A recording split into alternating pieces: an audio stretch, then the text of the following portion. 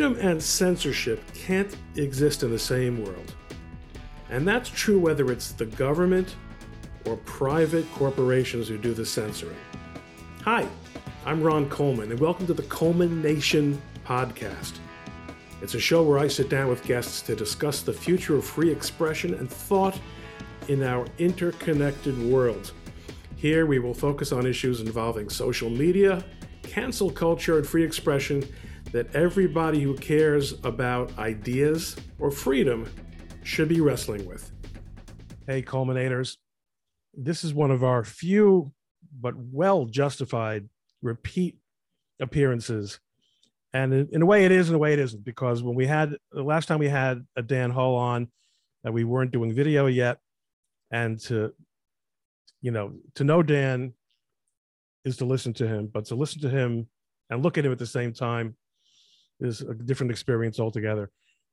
And Dan Hull, of course, the outstanding lawyer with a gazillion experiences, and he's having some pretty wild ones now. A person who has had a very profound political curve over his life. Dan, how you doing? Thanks for coming on. I'm good. Thanks for asking me, and thanks for all the advance notice. I appreciate it. Sometimes there are people who are harder to get on than you, and sometimes they can't make it. So I like being second choice too. But let the record reflect. You and I talked on Monday about just this, and we talked about Friday possibly being the day. So this is the day. Great to have you on. You've got some interesting stuff to tell us about some of your recent work, and I think it's going to end up being pretty topical. So jump into it. But first, take a drag because your voice can't get any. Thanks again for coming. And the truth is, when I called you the other day, you said, "Dan, God damn it, can't you see I'm busy?" So, yeah, I think the reason that it's December 17th and January 6th was when it was January 6th. And it has occurred to me, even while this is a sort of a joint project for all Americans, prosecution, defendants, everybody. This is not something that we want to happen again the way it happened, or even anywhere close to what happened. But I'm a little concerned that the politics of this, to a certain extent, may be, especially the cultural aspect of it, may be overwhelming the facts. Well, let's take a step back. What is your involvement? You say that everyone's in on this, and you could have mentioned Congress too. What's your involvement? I represent one of the leaders of the Proud Boys, and he's not an alleged leader. He actually was a leader, but he was doing on January 6th with some other Proud Boys what Proud Boys usually do, and that is march to the Capitol, have your picture taken, march down back the hill, and take a nap and maybe get ready to drink some beers. And there have been... is that why? I'm sorry, Dan. Don't you have another client? I have a client in the congressional investigation. Okay. That's Henry Theriault. Okay. A good friend of Biggs, and who was, of course, not here on January 6th. Joe Biggs is the first client you just referred to. Joe Biggs is a Florida resident and Purple Heart winner, former Army sergeant with tours of duty in both Iraq and Afghanistan, who is 37 years old. And Henry Theriault is the same age and also a resident of Florida, Miami. And he is serving out the last 3 weeks right now of his incarceration for allegedly burning a Black Lives Matter flag or banner here in Washington, D.C. on December 12th of last year. Now, was the gravamen of that offense the fact that it was not his to burn? I mean, pretextually, notwithstanding, but you can't prosecute someone for flag burning. That's been well established, right? I mean, what he did, there were two offenses. One was having a magazine, and it was empty, for a firearm that he was caught with, I guess, at the airport. And then secondly, the burning of the flag was what he did was cop to, if you will. To be honest with you, I don't think he did it. I don't think anybody thinks he did it, but he copped to the burning of the flag, sort of from, I don't have a big problem with that. I'm burning the flag. He does not have a problem with Black Lives Matter movement in general, generically, like a lot of us would. But I think it's fair to say that Theriault has a huge problems with the organization as it's existed since 2013, and what it's done and what it really is.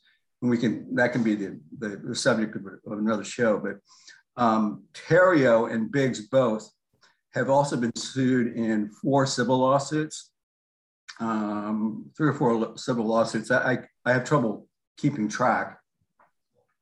And one of the things that's really obvious to me as time goes on is that even while there have been very aggressive and I think good faith in most cases efforts to do discovery, do the work by the FBI and by DOJ, that the gravamen of a lot of what's going on, both in terms of the civil cases and the criminal cases, is that there was this conspiracy, or if you will, series of conspiracies. I think it's pretty obvious to everyone, including the Department of Justice and Reuters and New York Times, that there was no conspiracy or plan to do anything. There was a group of people who were not associated with any of the groups like Proud Boys or Oath Keepers who were near the Capitol, around the Capitol when it was breached, but it was breached by people who were very upset about something. I think you could probably refer to them as Trump normies, but this was not a coordinated effort to do anything, insofar as we know, by way of stopping the certification of the Harris Biden vote. There's just nothing there. And I do give the Justice Department, there are 700 people who have been charged with criminal offenses. I do give them a lot of leeway to investigate this and some time, and they're still arresting people and charging people for the first time even this week. But comes a certain point where you have to say to yourself that while people might have had different agendas at the last minute about what they could do going up Capitol Hill, there was no plan, there was no conspiracy. And at best, there was sort of a let's throw things up against the wall, maybe on the part of the White House, and see what happened. And by that, I'm talking about Trump's speech. But I have a client, Joe Biggs, who's been incarcerated since April 22nd for future dangerousness. And future dangerousness presupposes that you will do something like this again. So in essence, they're saying that Joe Biggs and his 3 co-defendants, who have been talked about as leaders of the Proud Boys that day, are dangerous because they may do something or commandeer something like this again, which is ridiculous, which is insane. And everybody knows it's insane. But there was enough there from the kinds of things they were saying in the very beginning, and certain arguments made by the Justice Department to convince a very good judge who's overlooking the criminal part of this, in my case, Biggs, to keep these guys in jail. And that was reaffirmed. There's been 2 motions to dismiss. Jail. And that was okay, yeah. On Tuesday. Sorry, I didn't mean to be talk too much or. I want you to talk, Stein. You're the guy with the stuff that people want to hear today. Well, feel free to drive me in one direction or another, as you're good at. But there was no conspiracy to do anything that day. I've seen as many I've seen the tapes that everyone else can see. put it that way, including some that not everyone else can see, but just based on the ones that the public can see, that most people can see. They may have come up from the New York Times, or may come from some people who are along with the Proud Boys. It's really a long walk to say there was a conspiracy to do anything. Now, I get why you'd want to plead conspiracy. I think I probably would too. But if I were the Justice Department, I think I would have dropped it by now.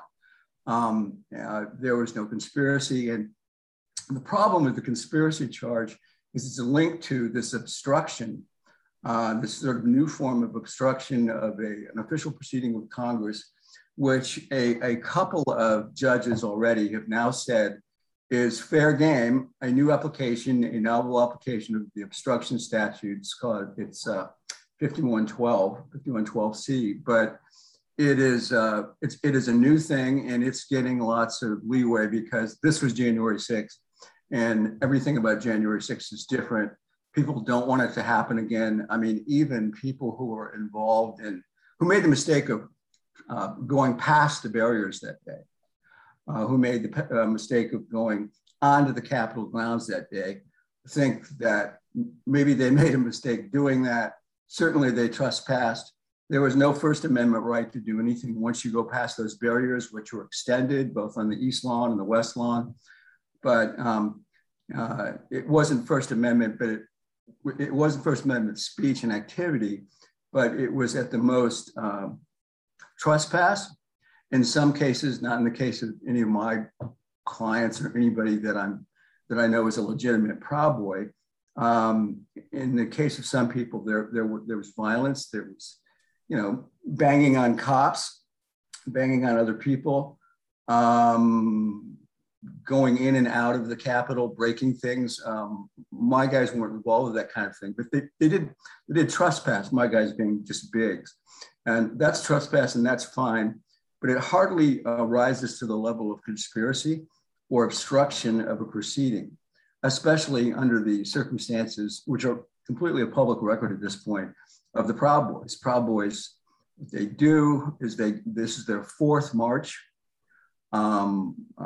since July 4th of when they were in Washington on January 6th, excuse me. And when they go in, what they do is anywhere they go, they march around. These guys are hams. They're a social club. As you know, they were started by a comedian. They're a little bit theatrical, a little bit loose with rhetorical devices, but there's nothing racist about them, nothing white nationalist. Or far right. I mean, the narrative has been absolutely just picked up by the media. Far right, extremist, racist.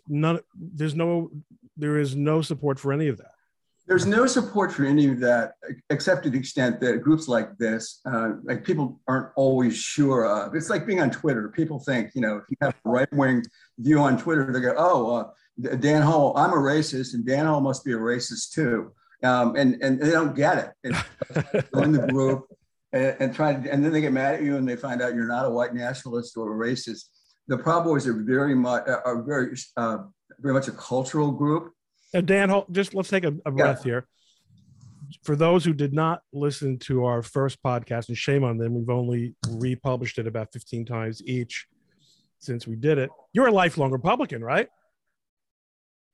Yeah, I grew up with Republicans and I studied them for many years, but and I worked on Capitol Hill for Republican, but I've spent most of my life as a kind of moderate, pragmatic Democrat. And I did not vote for Trump the first time. I voted for Trump the second time. There's nothing terribly ideological about me, as you and I have discussed before.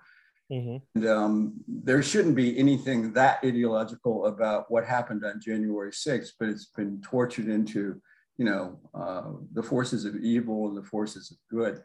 And get back to what you were saying. There's nothing far right about the Proud Boys. The response to that is, that's Stan Hall and other people kind of, hiding behind these things that they say they really are. They're not. They're a social club. They were started by a comedian. They started out as a cultural response to a lot of things that were happening in the United States. They're all women. excuse me, all men group. You can't be a woman to be in the group, but they have.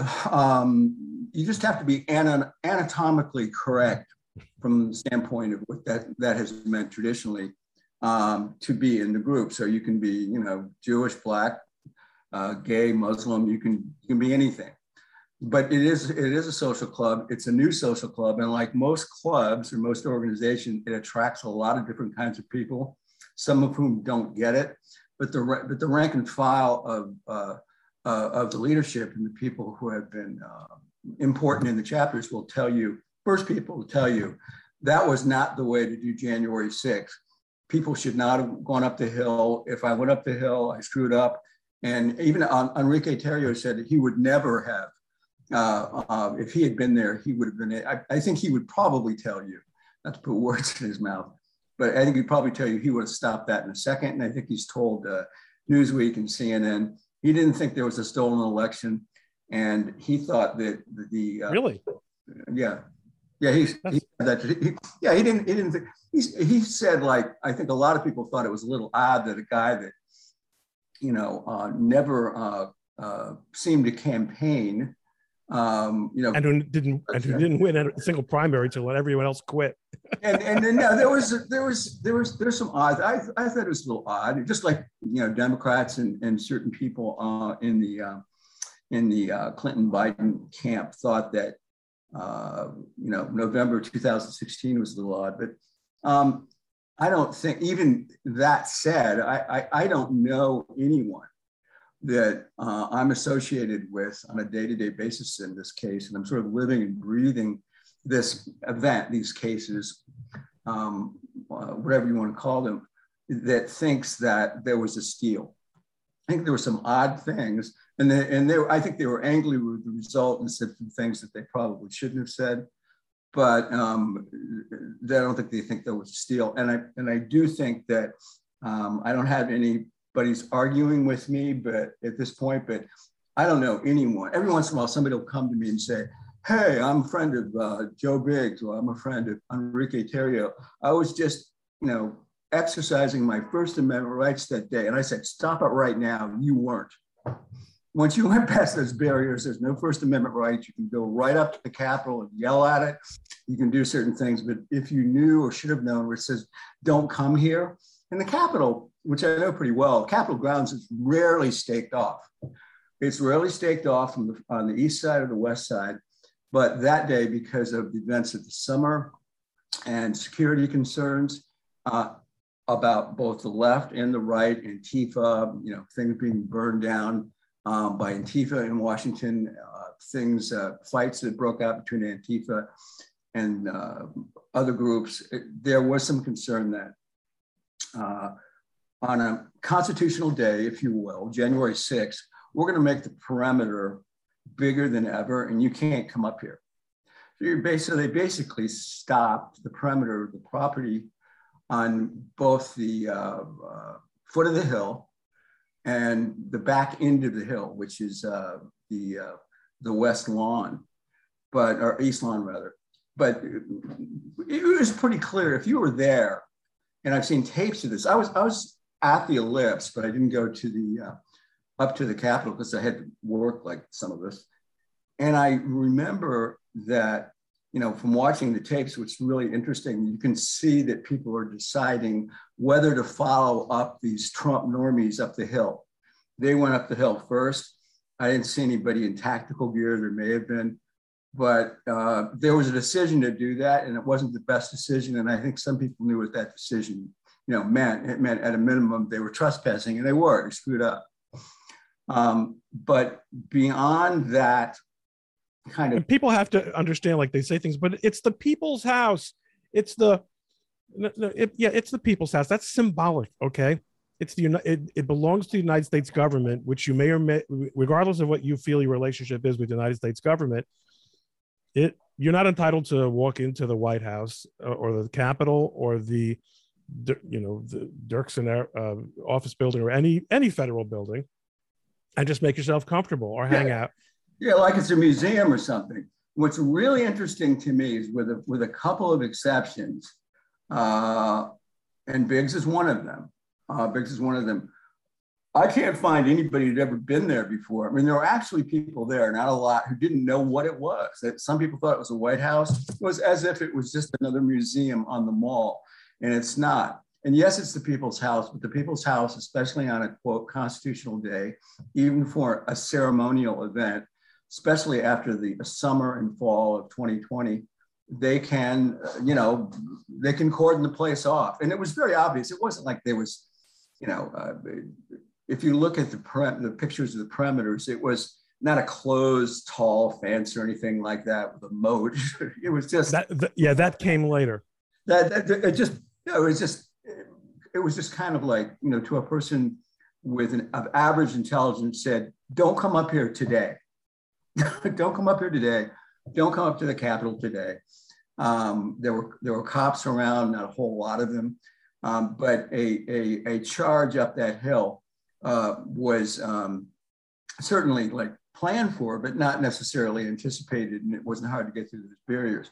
But I think it's really important to note that the people who did traverse those barriers and did it, they weren't running up the hill or charging or storming, but I've seen tapes that everybody can see of the Proud Boys sitting down and having lunch.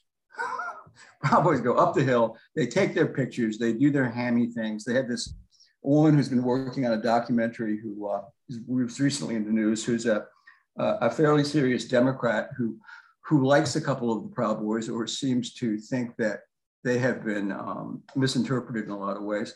So she goes up and they take pictures and they do the thing that you see with Joe Biggs doing they say, "Joe, do your war face." I really wish he hadn't done it, but he did it. It's like every third picture you see this is Joe Biggs about to storm the Capitol. That picture was taken on right in front of the Supreme Court before any of this stuff happened. And it was just kind of the goofy things that they do a lot of the time. Do the Proud Boys, not to digress here, but do the Proud Boys have some serious ideas? Sure, they have some serious ideas about doing good works. They have serious ideas about culture, what it should be in America, or at least what kinds of ideas can be discussed. Do they have ideas about Antifa? They don't like Antifa. That Antifa, what came after they became a group 5 years ago. But if you ask a Proud Boy whether or not they would engage Antifa at night, at a certain point, not during the day, at night, if the Antifa seemed to be threatening or actually hurting Trump normies, in other words, non-Proud Boys, non-groups, they'd say, yeah, we'll do that. We'll be their security force. And with very few exceptions, they have been defensive. They have been on, sort of very restrained. And one of the things that people don't get about this whole thing on January 6th was the reason the Proud Boys were marching around incognito and with if you will, out of colors, and also with walkie-talkies was not to make their obstruction of Congress or the conspiracy or the march up the hill, more effective. It was to avoid Antifa. On December 12th, 4 members of the Proud Boys had been stabbed by an Antifa. Only the Washington Post even mentioned it a little bit, and they sort of made it sound like it was Proud Boys' fault. These guys were in not in great numbers that day. They stayed very close together. They were out of uniform in terms of the kinds of Fred Perry shirts and things they usually wear. You could tell who they were every once in a while because they would, if you were near them, they'd say, "Yeah, we're Proud Boys." But the idea was to stay close together. The group moving up along the Capitol of Proud Boys, they were out early. They didn't listen to Trump's speech. They did what they always do, which is go to the front of the Capitol, which is the real front of the Capitol for some people is the east side by the Supreme Court. This is that picture, right? That you're talking about? Yes, that's it. That's the picture. And that picture is out. Look at that, everybody. That is not too far from, East Capitol Street. So this is exactly the picture you're talking about, but this was part of the fun and games before they went back down the hill to the right and went over by the Department of Labor. And there's lots of films. Sure. This is not a theory. And no, and I've taken this view of the Capitol while standing on the Supreme Court steps myself. No, and I've seen you in the Supreme Court. Celebrating a great First Amendment victory. So you know that area. But then they go back down to, in the picture would be to the right, in front of the Russell Building, where I had my first job ever with a desk. Go down by the Russell Building, down past the Taft statue, and you're on Constitution Avenue. You could be walking a little bit on the grounds of the Capitol, but for the most part, you're just walking back down. So they walk back down. They're eating lunch from 30 to 45 minutes. Everybody agrees it's at least 30 minutes. And somebody comes up to Joe and Amanda, another one of the leaders, and say, well, what are we going to do now?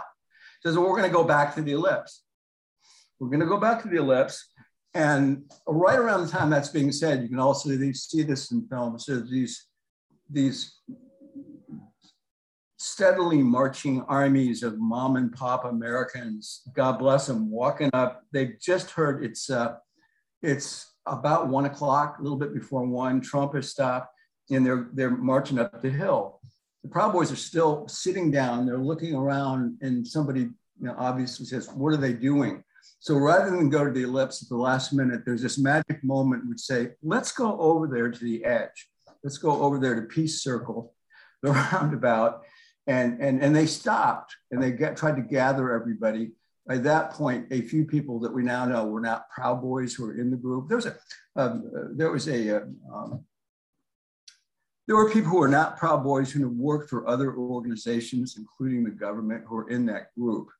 But no, this was not no, listeners, America, this was not a Antifa operation. This was not an FBI operation. This was the madness of crowds when people went up that hill. Dan, that's the sound. That's the sound bite. That's the thing that you're saying is, being who you are, which is a person who calls them like he sees them every time. It's an exaggeration, notwithstanding the FBI's obvious involvement, to say the FBI created or directed the events, or all of them, on January 6th. It's also incredibly naive to think they had nothing to do with it. And I'm sorry I'm smoking, but I'm just finishing breakfast. Oh, you can have your scotch too. It's okay. This is an adult channel. Not an adult channel. It's a channel for grown-ups. You got to stay on track here. No, you don't. The thing people have said to me, I keep hearing the right has gone as crazy as the left on the conspiracy theories of what's happened. Do not think that I think that it's been over politicized just on the left. It's the right too. People are saying that Antifa was there. Of course they were there. They were around. There were some people around. People were saying the FBI was there undercover, people acting like, the usual FBI undercover hunting outfit in the middle of the mall. I've seen this a few times. It's pretty good. It's another program. But there were likely other undercover cops. There were lots of people around doing things, and maybe they even had agendas. Maybe they wanted, but they didn't need to do anything. The crowds did that for them, then went up the hill. And unfortunately, one of my clients and a few of his brethren, followed them up the hill. But I think it's really interesting that there is, if there is a cause and effect here, and I don't think you can call it a conspiracy. I didn't hear the Trump speech or remember the beginning of it, but there was something about that moment or something that he may have said that did send some people up the hill, but it didn't send people who were, you can't get your average military, ex-military or former policeman to, in a situation like that. People are used to being shot at, used to being in emergency situations, to get that excited. And a lot of the Proud Boys were, of that ilk. And if you look at pictures that everybody can see in movies, for instance, Joe Biggs and one of his comrades, if you will, Joe Biggs is looking, I mean, people are going nuts. They're watching up near the edge. There's some fighting. It was terrible. There were deaths. That's terrible. There were some very violent things going on, but Biggs and at least one of his lieutenants or co-lieutenants is looking at his watch like they're playing Words with Friends. They're working at their it's not like something that they're all, they're very calm. They don't hit anybody. They walk, don't run. They're not in the Capitol for very long. They're not around any fighting. They don't see any fighting. There was fighting in there's 3 or 4 parts of the Capitol where different things happen. It's a relatively big building, but a small space of ground in terms of square area. But this is not, again, you've got guys who are in stab-proof gear, which I thought was interesting. Scab-proof gear costs a little bit more, and most people don't have it, than bulletproof gear. So you have people in stab-proof gear in the, not in colors, walking up the hill, trying to avoid Antifa. Although they do say, where's Antifa at some point, that kind of like braggadocio threat. But that's all, they're all safe up on the hill, and they're like in that picture you just showed me in front of the Supreme Court. Well, and I think one of the reasons we're doing this now is that we've just got a decision, sort of a double whammy on at least my client Joe Biggs and his 3 co-defendants who are of great interest to the government. They're going to be detained based on future dangerousness. And in addition to that, this particular judge, all the judges on the district court, federal district court, are all very good, all different politically. This particular judge, who happens to be a Trump appointee and is a very good judge, has decided that he will also uphold the obstruction count, the novel one, that's being used against a lot of the players who are defendants in this case. And there's some daylight here. We still have an opportunity to get Biggs and other defendants out of jail so they can prepare for trial. I think this is going to try. I think that the government may be making a mistake in trying to try it. They're, high-fiving each other a little bit now because 2 or 3 times they've done better before the courts than they thought they would. And that's particularly true in our proceeding. But you've got guys in jail with no criminal record. They're in 4 different states who need to prepare for trial, who have an opportunity, maybe one more shot, we'll give it. We may have to go to the district circuit court to do it.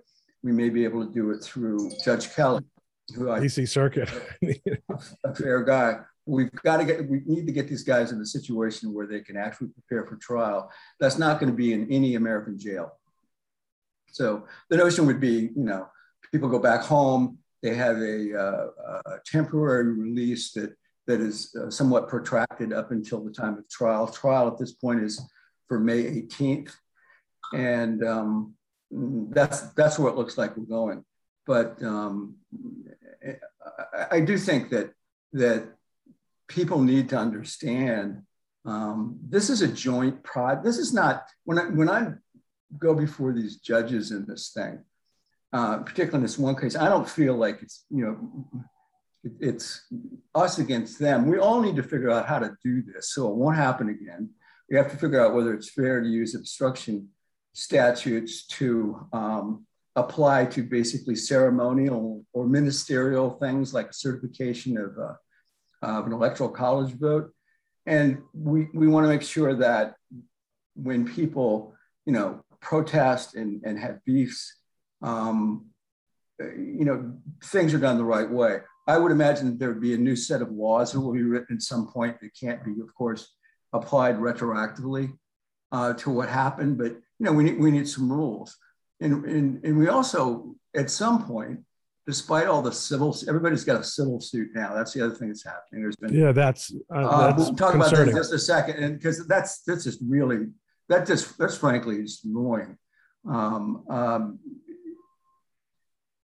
somebody has to ask the question at some point, after we figure out whether this was a good thing to do or people did it the right way, get the politics out of it a little bit, say, why did this happen?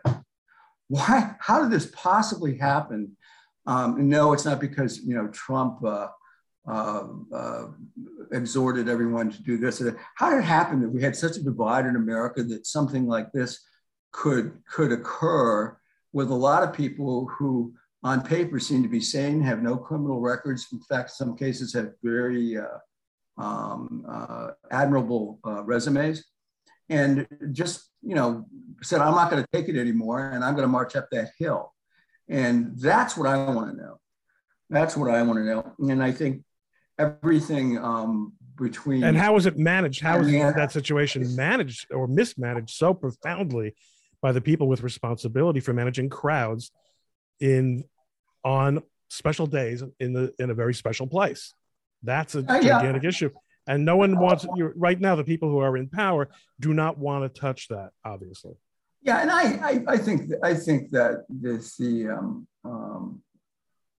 House committee, I would rather have been a commission, but it's a bipartisan commission. But the House committee can do what it's doing and do this inquiry, but it's highly political. Most people know that. A lot of things that any House committee does is political, but this is particularly political, and it's personal. And I would just like to know, culturally, how are we going to, we've got to stop this war. We've got to stop this war, and the left has to stop coming up with conspiracy theories that really aren't true. And to a certain extent, many on the left know they're not true. And the same on the right. People on the right can be as bad. And I'm probably more frustrated talking to the people who are on the right, who have this certain narrative that they expect me to adopt because of what I'm doing and the kind of work I'm trying to do, my firm's trying to do in representing the reviled or whatever. These are for the most part people who went up that hill, or our aunts, uncles, sons, daughters. Yes, they may have been in a lot of cases the particular ones that went up the hill from certain classes, certain regions, or certain kinds of occupational niches in America. I haven't really seen anything to bring them together that way. I do know that we've talked about this, out on the ellipse that day, this was not there were thousands of people. I don't know what the crowd, I'm not good at estimating crowds, but way more people than you would ever expect to see at an event like that. And they were all happy. They weren't mad. They were happy to be there. They're happy to be with each other. It's kind of the last party for Trump, I guess. But the people who went up the hill were a small subset of that. And Proud Boys and the Oath Keeper. The Oath Keepers and the Proud Boys, that's another thing. People have to understand that these groups are different. Oath Keepers and the Proud Boys don't even like each other. They won't work with each other.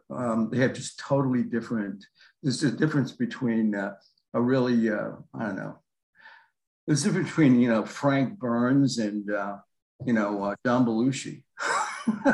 Okay, that's a pretty compelling distinction. I mean, Dan, go ahead. You've been involved in politics and living mostly in DC for a very, very long time.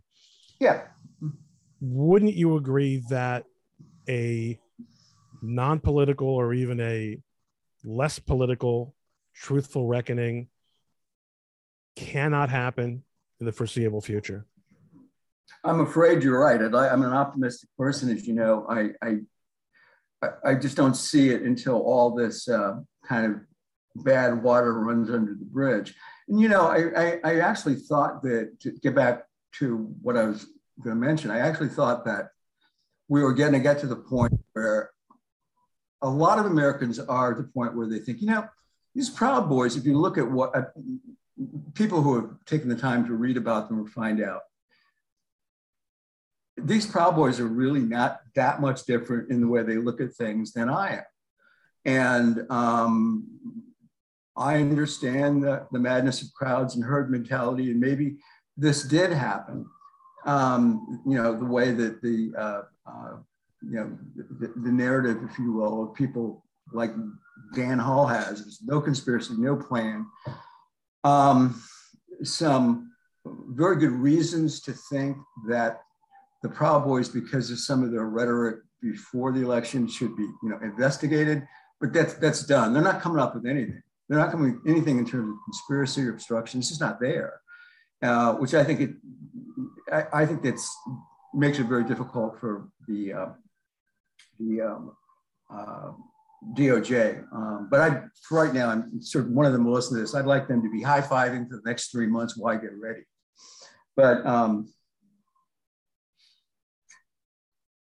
there have been 4 civil lawsuits, and I'm probably going to get this wrong, 2 of which are under the auspices of the Lawyers Committee under Civil Rights, which I used to work for. Did some work for them one summer. If you want to confuse your listeners more about me, but it's a very good group. Historically, it's kind of the civil rights version of the ACLU.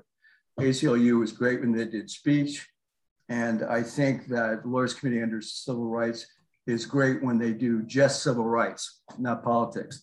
So we've got Paul Weissen, another good firm in Philadelphia, getting involved in that, filing civil lawsuits. So now, with the District of Columbia lawsuit that was filed last week, you've got they're pushing this conspiracy narrative back into the public view.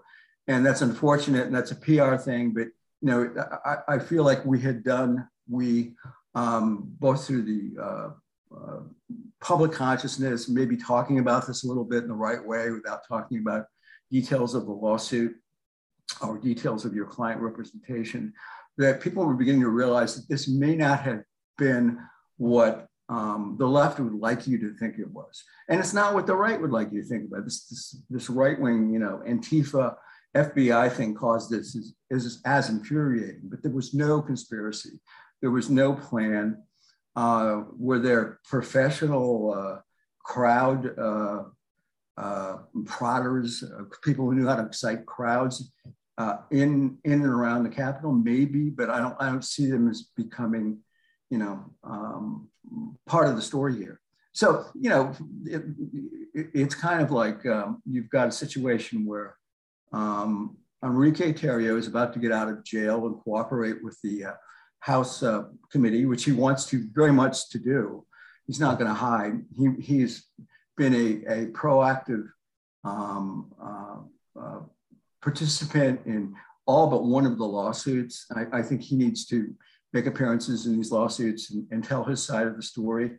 I don't think he's going to speak for the Proud Boys. Proud Boys is a lot of different things and a lot of different groups at this point, but he's going to talk about what he was doing, what the Proud Boys were doing at the time. And, at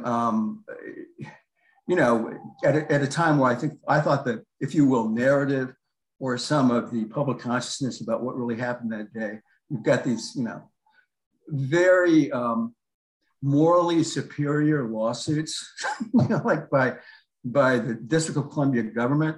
And of all things, they want the Proud Boys to pay for the overtime for DC cops. The Proud Boys is not a good source for that. Yeah, I think we can both agree with that. Well, Proud Boys is, Proud Boys in general is not like where I would go to. I don't think that's the deep pocket. I think Attorney General Rancine said, bankrupting the Proud Boys, that's always a good day. They've never been anything but close. Yeah, bless their hearts. But they do have a good attitude. Dan, take a breath, have a smoke. I think people are really going to be fascinated with what you're talking about today. And Clint and Jeremy cleaned it up, for my mom, and you did okay. You did fine. We're still on. This is going to be part of it. We're not off yet. I want to thank you for pushing me to follow up on this, because a lot of people who follow me on social media are interested in this issue. And at the end of the day, if inevitably people are going to start in the comments where we post this, he's not being straightforward. He's compromised. One thing about about Dan that nobody can deny, and you think I'm going to say something different from what you think I'm going to say. I think I'm going to say you're a great guy and you're a straight shooter. It's not what I'm going to say. What I'm going to say is by taking on these defendants, you have made a gigantic statement, and you've burned quite a few relationships, or those relationships have decided that you've burned them by virtue of your taking on these cases. Isn't that true? I'm here. I'm involved in this primarily as a lawyer who has a lot of experience in federal courts, both civil and criminal, and some free speech background. But I am also, when I'm on the phone, I mean, I'll just be honest, when I'm on the phone with the lawyers for the Committee on Civil Rights or the staff of the House Committee, I am an ambassador for these people. And it's not hard to do it. So I think hopefully they're somewhat surprised that, you know, who I am. I don't tell them I'm an old lefty or anything like that, but they need to know this is a group problem solving thing and not just like a war of people who will not change their mind or listen to the other side. This is, you know, this whole thing is, it's the place of definitions. It's what, you know, who we are as Americans, and maybe we can like get together and kind of like, you know, listen to, get rid of some of these really radical conspiracy theories on both sides and kind of figure out what really happened here and then why. Why? I mean, this is not, as you know, I'm very proud of the fact that my family's been here a very long time. They fought on both sides. They fought on both sides of the Revolutionary War. I found out about a year ago. Both sides of the Civil War. This is an important exercise for me, and I don't see why we can't kind of, you know, come to a meeting of the minds. Certainly, geographic ignorance, for lack of a better words, of what people are like in other states, and the internet, ironically, have not helped us. I've talked about that before. Everybody has been reduced to cartoon characters. It's or you know, stereotypes, and that's not right. But yeah, I look at this as a way to help, but it's not like a total, you know, it's not totally a pro bono thing, and we do need, and you can talk about whether or not. You and Jeremy about whether that's a good thing to talk about this, but we need, we know there's lots of support financially out there for these guys, but they're very, very difficult in managing it and keeping the money once you get it. And we haven't figured that out yet. These guys are pretty good fundraisers, but there was a rash of articles recently and one yesterday about all these fundraisers. Well, the fundraisers are, you know, some are more legitimate than others, some are more effective, but really smart people with money who want to support a group like Proud Boys with the ideas that they have are probably not going to go out on a fundraiser and put their name and email out on there. They want to contribute different ways. So somebody has to, somebody smarter than me about these things has to figure out a way to get money to these people. There is money for these people so they can be defended. And that's a big problem with this. We have a access to courts argument is like coming into my mind. These guys, you know, criminal lawyers, defense lawyers, some of them are public defenders, some of them are in the CJA program. I'm a retained one. Even if you drop your rate, it's expensive to do litigation, and there's no reason why we should be shutting down funds and caches of funds for people in America who need legal representation. And I'm kind of amazed that I think there are people on the quote liberal side who agree with that. We shouldn't be shutting down these sources of funds, particularly given the resources that the Justice Department has and has always had to bring these kinds of cases. This is a war where, to the extent it is a war, where the defense needs to have an even playing field by virtue of being able to have a war chest. The hours put into these cases are astronomical, and the work. And in fact, somebody recently inquired with me about one of these cases and asked me what I thought the budget would be, and I gave her a very rough estimate. And I said, I'm always low, but you're talking this order of magnitude. And she was astonished. Why are you astonished? You're fighting the government. They have no budgetary considerations at all. That's the first thing you need to know when figuring out your budget, which is that it's your budget versus infinity budget. Yeah, and I'm not talking about me or my budget and how I'm, you know what I can. I'm not talking about. I'm talk about it and have charged general counsel, but this is even on a lower rate for a business-to-business case that would go on this long between lawyers know what they're doing. This is somewhere between $500,000 to $1 million budget for every one of these defendants. I'm sorry, who's charged with conspiracy and obstruction. This is you want good people, will be attracted to it. Yes, I think there's a need for this, so that it figures into my rate. But you need hunting dogs for this, and they like money. Dan, thanks a million for everything. We'll talk again soon. Yeah, I hope that helped you. You helped me. It did.